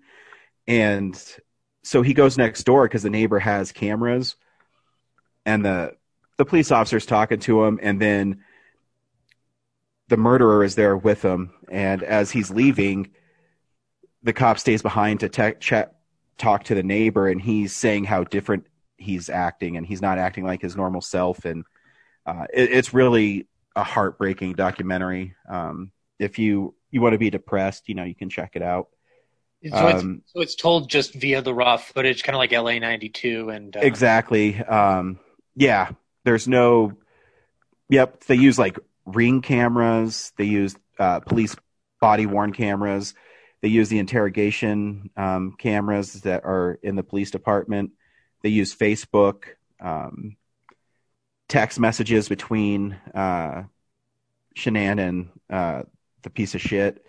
It's kind of like not exactly the way the Paradise Lost did it, but like they're unfolding it like in real time. Like, well, it's weird. I guess not weird is not the right word.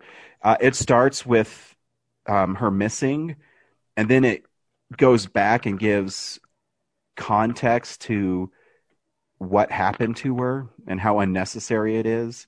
Because at the end of the day, it's I don't know how well you guys know the story. It's not. This is well known. He killed his family to like be with his mistress, right? Exactly. Yeah. And so they basically unravel how that happened, and you actually feel bad for this lady that he was seeing because she was brought in to be questioned as well, and she's telling him, she said he told me that he was leaving her, and she said I thought he already left her. And it's basically at the end of the day, this dude's a piece of shit. He lies to everybody, and because he didn't want his wife and his wife was pregnant with her 3rd kid. He didn't want them ruining his new relationship with this girl, so he killed all of them.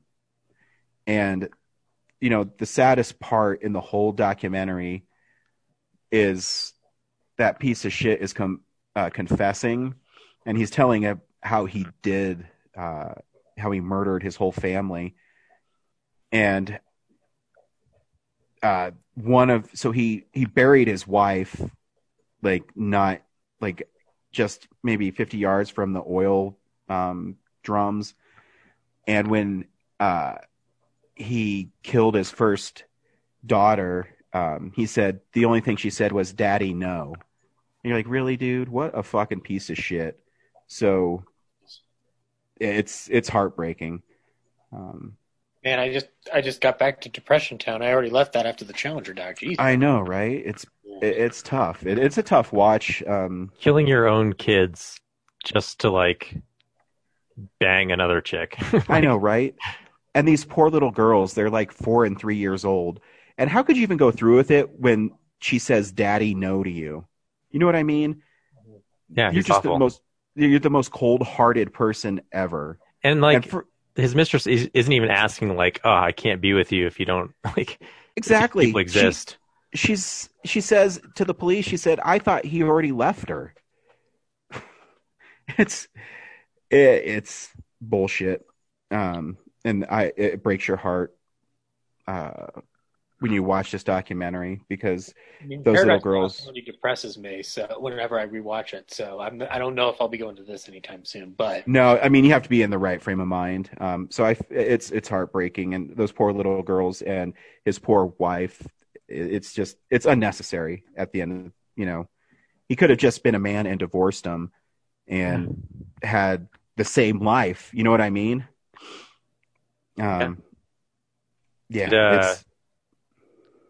Did he obviously he got convicted, but like he has no chance of parole, right?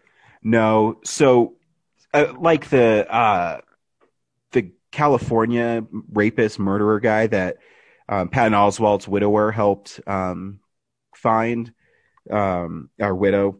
No, Patton Oswalt's wife who passed away. God, I can't talk right now. His late wife. His late wife, thank you. Same thing. So Colorado, we still have the death penalty. So he confessed to killing all three of them so he wouldn't get the death penalty. So so his sentence is 3 life sentences. Without possibility of parole. Yeah, and then I'm sure he was moved to a different prison because, there is this code, too, among criminals. He probably wouldn't have made it very long if people know who he is. Because, you're just a piece of shit.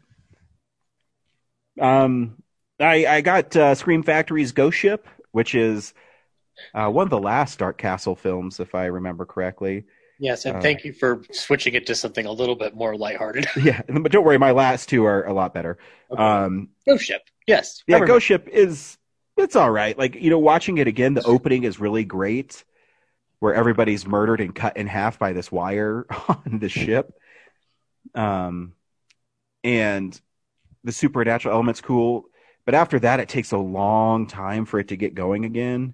Mm-hmm.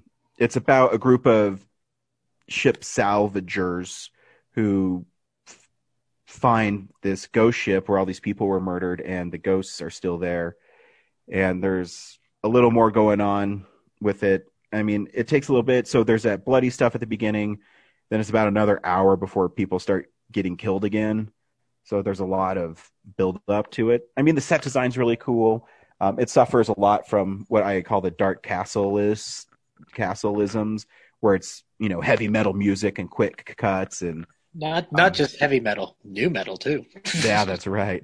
I mean, I haven't checked out the music video that's included on the special features yet, but I probably won't. Let the bodies hit the floor in it. No, sorry. That's the one only. That's a song that should have been in Jason X. I'm just gonna. I think it was used in the marketing material. Yes, it was, but it wasn't in the movie itself. That's what I'm saying. Yeah. So yeah, I mean, it's fun. The Scream Factory Blu-ray's incredible. It's there's not a new transfer of the film, and it still looks pretty good. But I mean, obviously, the best part is it has about 2 hours of new interviews. And the reason I love horror movie interviews is because it's people that have a passion for making films because there's not a lot of money in it, and they're really creative people. So I really enjoy watching that stuff. And like I said, there's about 2.5 hours, 3 hours of it. So as always with Scream Factory Collector's Editions, you definitely get your money's worth of the Blu-ray. I still love the poster, the original theatrical poster, which it has it on the reverse, right? Yeah, and it has a tagline, "See Evil." Yes, S-E-A. It's got that ship with the skull at the bottom of the ship. Like, oh, it's such a great poster for a movie in 2002. Like, God. Yeah. Oh, God. And the last thing I watched is actually the thing I think I liked the most this week. It's called The Art of Love, and it stars Dick Van Dyke and James Garner. Carl Reiner makes an appearance towards the end, and he's really funny in it. The film, Dick Van Dyke is a painter who can't sell any paintings. So he can't make money in Paris. So he decides he's going to return home to his fiance in the United States. His art dealer guy says, if you were dead, then I could make a lot of money off of you. So him and James Garner, James Garner is a writer who kind of just slums it with Dick Van Dyke, and they get drunk, and James Garner writes Dick Van Dyke a suicide note.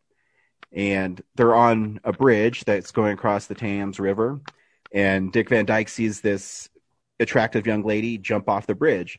And Dick Van Dyke, being the hero that he is, jumps off the bridge too. Well, he lands on a barge, and the barge takes him to some countryside in France. But while he's gone, everybody thinks he's dead, and that the suicide note is there. And when his art dealer hears that, his paintings start selling for lots of money.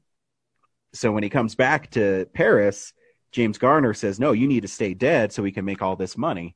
And so he does. And then they become rich because everyone thinks he's dead. And so he starts making more paintings. He's trying not to fall in love with the girl he rescued because he's engaged. But his fiance, played by Angie Dickinson, comes to town, and James Garner falls in love with her. So then there's this cat and mouse game of James Garner's kind of being a little weasel in it, because he loves Dick Van Dyke's fiance too. His fiance doesn't know that he's dead. And so she gives in to, James Garner's advances when he finds out that the girl that Dick Van Dyke saved is like his muse. It's really funny. It's really goofy. A rather intricate farce, if you will. Yes, and it's kind of fun because Dick Van Dyke it's from 1965, so it's right at the height of his Dick Van Dyke Show sitcom. And so he's really great in it. It's not the greatest movie, but it's really cool seeing Dick Van Dyke and James Garner in a film. It looks really great. It's shot very well. If I remember right, the director is actually a pretty great director. It's just a fun movie to watch, and the performances are great. It's Norman Jewison. He did Moonstruck, Rollerball, The Hurricane, Fiddler on the Roof. So why'd you have to bring up Rollerball? I'm just saying he has a very eclectic filmography. He was originally attached to do the Malcolm X movie, but then after talking with Spike Lee, he handed over the project to him. So he's also a very generous man. And he also produced the Robert Downey Jr. classic. Directed Only You with Marissa Tomei. It's a fun movie. I tell everybody, sometimes it's fun to watch a light movie, and it's definitely a light movie. And it's silly, and it's cool. And Carl Reiner, so towards the end, I can't remember the character names, but James Garner's character is arrested for murdering Dick Van Dyke because he's making all this money off of, his paintings. And the police believe he murdered him. And then Dick Van Dyke plants teeth from this skeleton he had, and so he thinks he's dead, and then he lets him go to the guillotine. And Dick Van Dyke dresses up as an old guy, so that's always fun. Right. There's a movie, Ryan, that I still want to either you to watch or you and I watch together. It's called What a Way to Go. It has Dick Van Dyke in it, but it's a movie with Shirley MacLaine where she marries a series of men who keep dying on her. Nice. Don't trust the Rotten Tomatoes rating. It says 22%. All of them are lying. It's a fun movie. And I remember it from watching it as a kid on either AMC or TCM, one of the two. But Dick Van Dyke's character dies in one of the he dies on a really good line, like a really good one-liner. Like it's just you'll like it. I think you'll have fun with it. I liked Dick Van Dyke. Yeah, and that's what I watched this week. Sweet. Before we get into the film of the week, I have to apologize. I worked until almost 5 a.m. on Saturday, and I overslept my time to see the film. So I didn't see it this week. You asshole. I know. Really and it's the movie I wanted to see. If it makes you feel better, I woke up too late and I got charged for it. So if you want, you can watch it right now, and we'll just do Corinne's Catching the Classics for like an hour and a half. Cool. Oh, yeah, I forgot she sent that in. Hey, here's Catching the Classics with Corinne. Hey nerds, Corinne here for part 36 of Catching the Classics, where I watch famous and popular movies I've never seen before and send in my review. This week, I watched Sleepless in Seattle. Yes, despite me being a big fan of You've Got Mail, I've never seen Sleepless in Seattle. And overall, I was not a fan. It was kind of boring. And the fact that the main couple, the two people don't meet up until the very end of the movie, made it really hard to root for them. Especially considering the fact that she was in a relationship with a good guy. And it's like, this just kind of felt like emotional infidelity. The whole, like, she, is sort of in love with a guy whose radio interview she heard. It was really creepy. And I think they kind of get away with it because it's a woman who ends up stalking a man. But if it were the other way around, it would definitely be really, really creepy. So, yeah, really creepy. It was really trippy to see Tom Hanks and Meg Ryan, though, so young. I think this was before You've Got Mail, so they're even younger in this movie than they were in You've Got Mail. And they're like 30 years younger than they are today, so very trippy. Oh my gosh, Tom Hanks, he was so young. The supporting cast, there were a lot of big names kind of mingled in there. Rosie O'Donnell, although she hasn't done much lately, but everybody kind of knows who she is. Victor Garber is in there. There are a couple of other people I recognized, but obviously Rob Reiner, but yeah, it's kind of weird. Like, the supporting cast, it kind of reminded me of Harry and Sally in that way. But yeah, ultimately, hard to root for this couple, considering they don't share any screen time until the very end. They don't really know each other. And she's already in a relationship, and actually so is he. I forget, his girlfriend is terrible. That's the thing with these rom-coms, they always make the main couple, you're like, yeah, we want them to get together. So when the main couple has these, like, false love interests, they have to make them the most, like, ridiculous people ever. Give them ridiculous allergies and medical conditions and the most absurd laugh and obnoxious personality of all time. So it's like, yeah, of course you want the main couple to get together because their significant others are terrible people. Or they're not terrible people, but they're just terrible characters, really. So I ended up fast-forwarding through some parts because it's like, it's just a 3-minute sequence of them sitting on benches thinking about each other while some song plays. It just felt really padded. Like, it was a lot of filler. The best scenes, I think, were when it leaned more in the drama area. Like, this could have been a really interesting movie about a father and son trying to get over the death of their wife/mother and learning to live again, as the Garth Brooks song says. That could have been an interesting movie. And again, those were the best scenes when Tom Hanks and his character and his son are interacting, and like that scene where the son has the nightmare and the dad comes up and they have this very sweet conversation, and the other part where Tom Hanks has like a imaginary conversation with like the image of his wife. So those were actually good. This could have been a really interesting drama about those two trying to figure out how to live again. But instead they made it into a rom-com. And it was really lame. Sorry, not a fan. I guess I'd give it like 2.5 or 3 stars. I don't know. Now I'm thinking, would I rather watch this or Top Gun again? I guess this, because I think it was shorter. At least it felt shorter, but then again, I fast forwarded through stuff. I guess I would say this, because at least I get to see Tom Hanks. I know Ryan's all like, oh, but Tom Cruise is so awesome. Yeah, he is, but I'd rather watch Tom Hanks. I'm sorry. I'm just one of those people. How do you pick Tom Cruise, Tom Hanks? Anyway, next time, don't know what I'm going to watch, but, I mean, these are pretty sporadic now, so I kind of just watch whatever at this point. So, thanks for listening to this bit, and I'll talk to you all soon.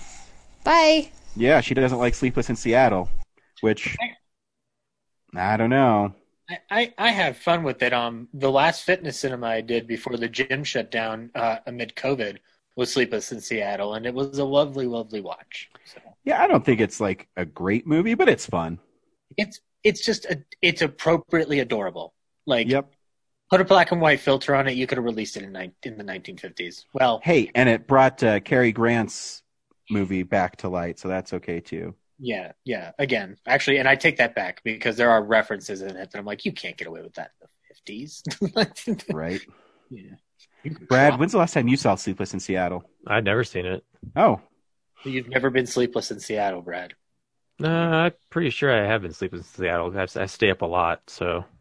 Okay. And I have been to Seattle, so. That is true. Ooh. So Brad, you visited Nintendo's headquarters. Made me jealous. Actually, yeah, there was, I think, the second to last time I was there, I didn't rent a hotel room, so I did stay up all night. Just kind of wandering around. Huh? Yeah, no, you just wandered around? Yeah, until I had to go to the airport. So that's all right. I mean, I wouldn't if I only had to be there for, one day. I mean, it's better than spending $200. Yeah. I just realized Sleepless in Seattle is kind of like a reimagining of Affair to Remember, and You Got Mail, which she mentioned in there, is a remake of Shop Around the Corner. So yep. Tom Hanks and Meg Ryan need to remake one other classic screwball comedy to complete their trilogy. And I'm just saying, the awful truth with them might not be bad. Yeah, might not be. I'd see Tom Hanks in it for sure. Yeah. Let me try again. So, yeah, sorry, guys. I really wanted to watch this movie because I love Rashida Jones. Mm-hmm. But Zach, sorry. I was going to say, Zach, did you watch Kajillionaire? Because we just make this a... I ended up not going because I was finishing up the rough cut on the new film that I made. But, yeah, sorry about the plug there. But, no, but I did see On the Rocks, so we can talk about it. Zach, should people see On the Rocks? I think you should. I had a lot of fun with it. And I alluded earlier in the show to why I had fun watching it in the movie theater. There's a couple of things that happen in the movie that I appreciated the sound design in, from like just being able to be in the theater and kind of hear all the different special sound effects that are going on in it.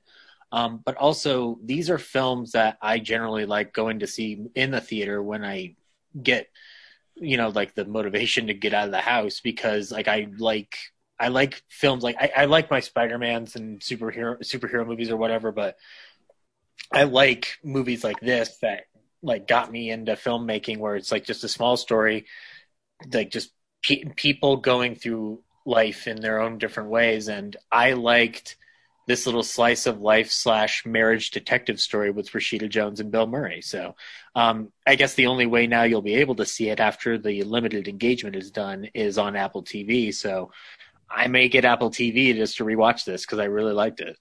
It's not the best Sofia Coppola movie I've seen, but it's still a lot of fun. And Bill Murray just knocks it out of the park again. Brad, should people see On the Rocks? Yeah, I don't know if you have to go to the theater for it.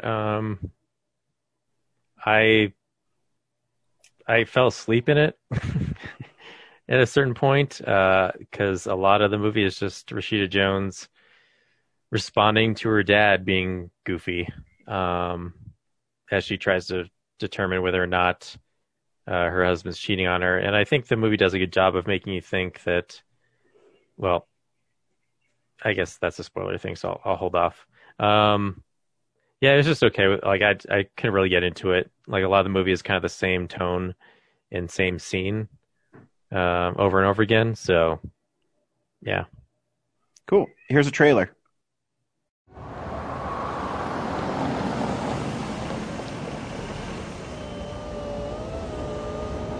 Hi, Dad. Hey, kiddo. Oh my gosh, do you look beautiful. Cliff, how's your mom's hip? Good, thanks. Good. He thinks you're my girlfriend. Bryce. Been busy? Yeah. Dean's traveling with clients all the time, and I'm just the buzzkill waiting to schedule things. I'm so stuck. So Dean's going away a lot, huh? On business trips? Dad. Raise your hand if that sounds fishy. He's not like you. He's a good guy, a great dad. Sure, it's nature. Males are forced to fight, to dominate, and to impregnate all females. Maybe he's just not interested in me anymore. Impossible. A woman is at her most beautiful between the ages of 35 and 39. Great, so I have many months left. Felix, you're back in town. Been busy? Yeah, got a lot going on. Do you? He should be worshiping the ground you walk on. And if he's doing something dishonorable, you need to know. What if Dean's just busy? I'm in a rut. That's it. I think we should follow him. What? I think you better see him in action. This is your idea of incognito? Coming through!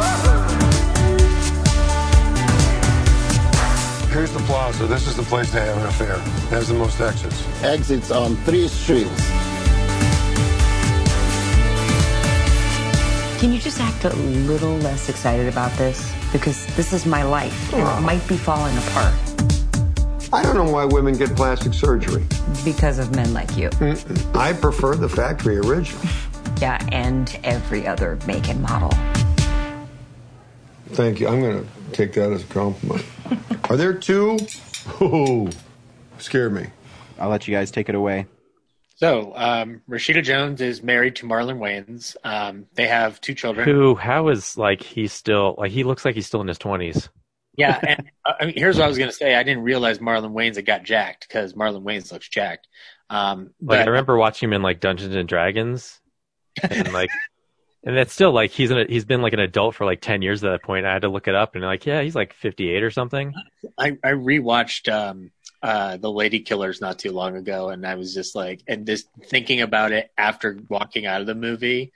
Like from now to then, it's just like, man, like just like it just seems like it's been years, like or like it just feels like lifetimes have changed over time, you know? Because he looks like he's like been working out, man. Like it looks like he's still in his 30s. I can't believe it. Yeah, it's astounding. But anyway, they're married, but he works a lot. He works at a tech company where they're gaining traction.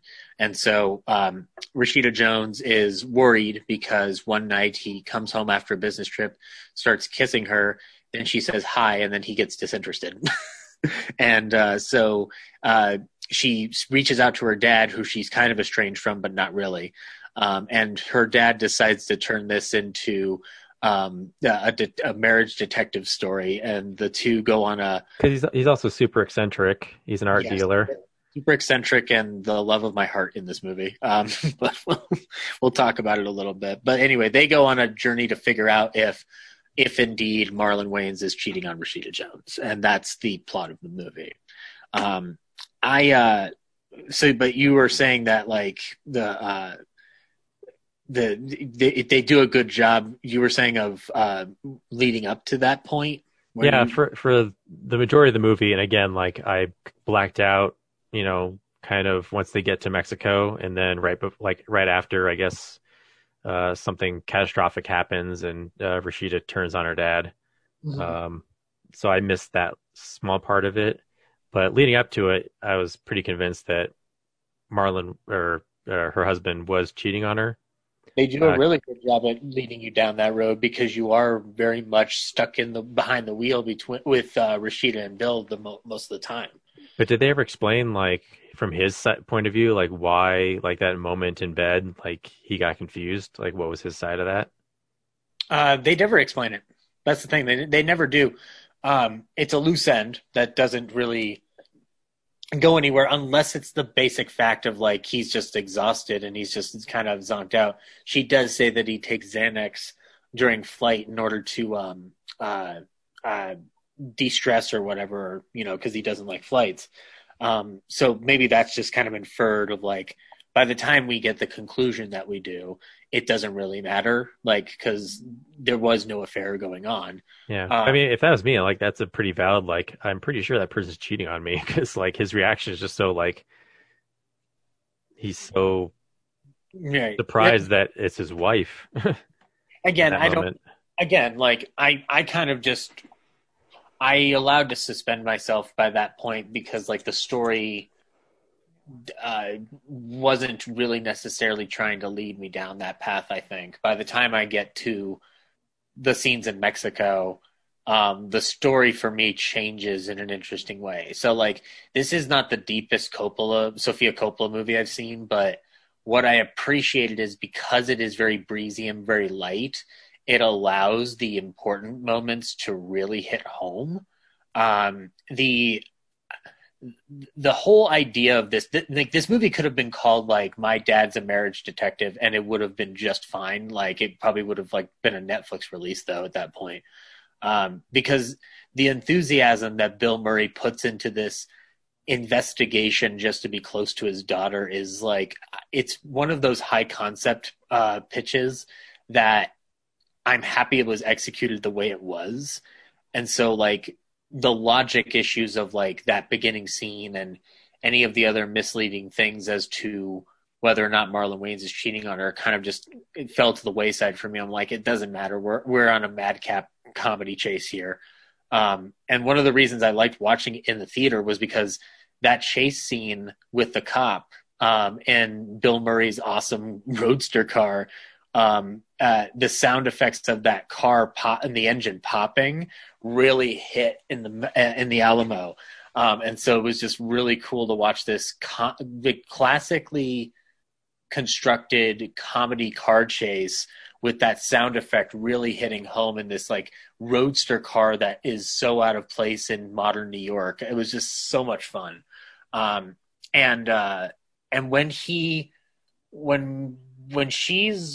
hammering him about why he left her mother in Mexico, it's one of those performances I haven't seen Bill Murray give in a while, where it just like it's kind of like he's just like, this guy like has really absolutely no way to connect to women the way the women in his life want him to, and all he can answer with is these blunt answers, and there's a huge form of sadness behind that is masked by his nonchalant, eccentric attitude that like, by the time you find out it's not a infidelity and she's yelling at him in the hotel room, like it's doubled down by the fact like he can't react the way she wants him to react. And like, there's a tragedy in the form of like, this is the only amount of like answer she's going to get from her father. So there's really fun stuff going on in what's otherwise very much like just a breezy affair that I agree you probably could have just watched this on Apple TV and been fine, but I really liked watching it on a big screen and like hearing a crowd laughing at the jokes and stuff like that. It was a really good time. It was the most positive time I've had at a theater since the reopenings. So really? Not even Face the Music? Because Tenet confused me. And also it was right after work, and Personal History of David Copperfield. My issue was that there was a guy in our theater who kept moving around and switching seats and unnerving the heck out of me. So I'm like I don't like it when people are disrupting the movie the way you don't either. So, but at the Alamo on the rocks, nothing happened. Movie went on just fine. I just realized you saw Face the Music at home. Yeah, I saw Face the Music at home. Yeah. But anyway. So yeah, that it was just a very positive experience. So, all right, sorry, you guys done? I was trying to time it where I didn't hear it, and I came back on. Oh, you weren't listening to the whole thing? Good. No, I wasn't listening at all. Okay. I just heard you started talking about Tenet, so then I came back on. But yeah, I mean, I didn't mean to hog the review, Brad, but did you have anything you wanted to add, or? No, like I said, I missed, I think, probably the most important part of the movie. But like I said, at that point, I was kind of like bored with kind of like a lot of the movie is just Bill Murray takes Rashida to dinner and then they have a conversation.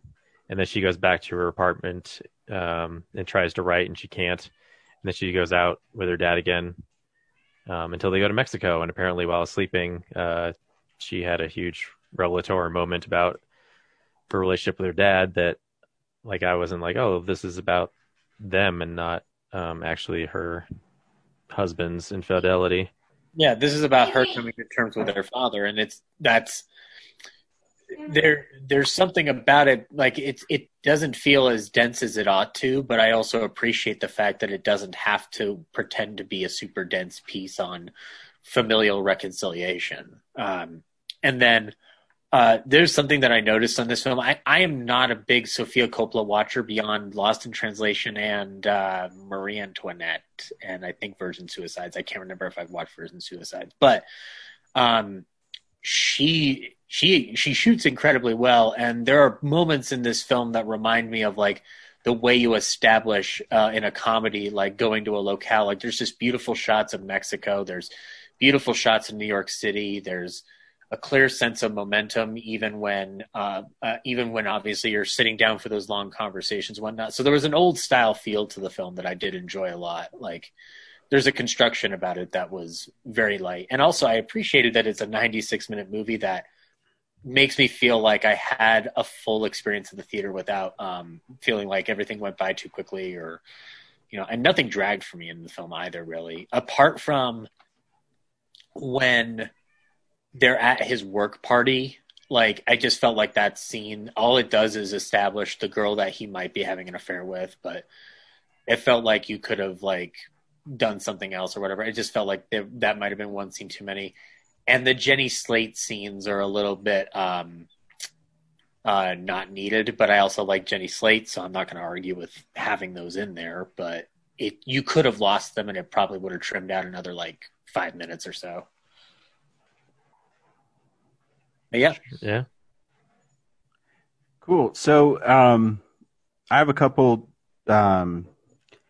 suggestions for next week. If you guys want to stay at home, the new Adam Sandler Halloween movie, Hubie Halloween, is streaming. This is what happens when we don't give him an Oscar nomination, Ryan. You understand this. We have to watch with Laura. Yeah, it looks fun. Or the Alamo is doing a Fantastic Fest present of The Wolf of Snow Hollow, which I thought looked really fun. Yeah, I saw that trailer while I was watching On the Rocks, or Possessor. Yeah, Possessor. That actually does look good.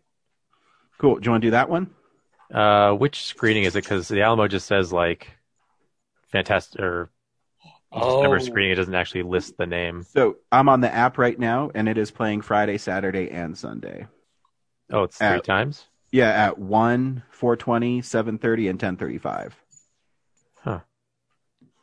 We can just do that. That's also Robert Forster's final movie. Yeah, let's do that. Yeah, so it's playing all weekend. Okay. I actually wish I wasn't working Saturday because they're starting to do the Dismember the Alamo screenings. Oh, Ryan, I already guessed which one of them is. Which one? I don't want to spoil it for any potential listeners, but I'll tell you off mic. But the clue I will give is that the movie is released in 1922 because they list the year in the app. So I already know what it is. Oh, it's not a Dismember the Alamo screening. It's just its own thing. Well, yeah. They're just doing the one screening per week instead of doing them all in a row so that they can keep the secret. But I think that the issue is that in the app, they're listing the years that the things came out and giving more clues for it. So no, I get it. I thought the Snow Hollow was a Dismember screening, but they're separate things. I think last week it was their new like fun movie, if that makes sense. That they didn't release what the title was, so you showed up and that was what they were showing. And then this week is they have it screening because I think that's what's cool about the Alamo is I think why it'll be okay until more big movies come out is their specialty screenings. Well, yeah, they embrace the smaller films, whereas like Regal, like their bread and butter is the blockbuster. So yeah, if they don't have those, they're screwed. Yeah. They don't have their audience doesn't go to the neat films either. So yeah, there's tons of cool indie stuff coming out. So I think the Alamo and Landmark will be okay for the time being. So I'm excited. Yeah, next week we'll be seeing The Wolf of Snow Hollow because I think it looks fun. Yeah. And it's a werewolf movie, so cool. Sweet. And then we're going to do Film Explosion. We said the 23rd on the episode, but we looked at the calendar, and that's like a Friday. Well, I'm just saying that's the week of. Okay, gotcha. To prepare people. I have that Saturday and Sunday off, so. I think my freaking tweet is really like clever, too. Oh, snap. What? I'll tell you. My tweet for due date. So here, I'll read it to you. We are expecting Film Explosion 2010 to be delivered on 10/23/20. We are so excited to announce this with you guys. That's like, it's like you're delivering a baby, but it's podcast. You got it. Oh my gosh, so genius, so clever. Cool. Thanks for listening. 2010. And we'll see you guys at the movies. Sweet. Bye. Bye.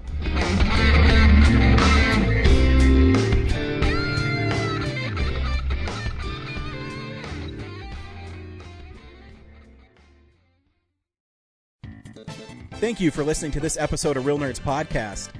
Real Nerds Podcast is a production of Nebulous Visions Multimedia. Thank you to Sparks Mandrill and Plan 9 Studios for our kick-ass theme song. Also, if you're in the Denver area and you're looking for a cool place to see movies, we see them at the Alamo Draft House in Littleton and now also in Sloan's Lake. Thank you to Colorado Coins, Cards, and Comics for supplying us with all our comic needs, especially you, Andrew. You know who you are. And a big shout out to James's mom. I'm giving you an electronic hug that you can feel through the airwaves. Thanks for listening, and have a nice day.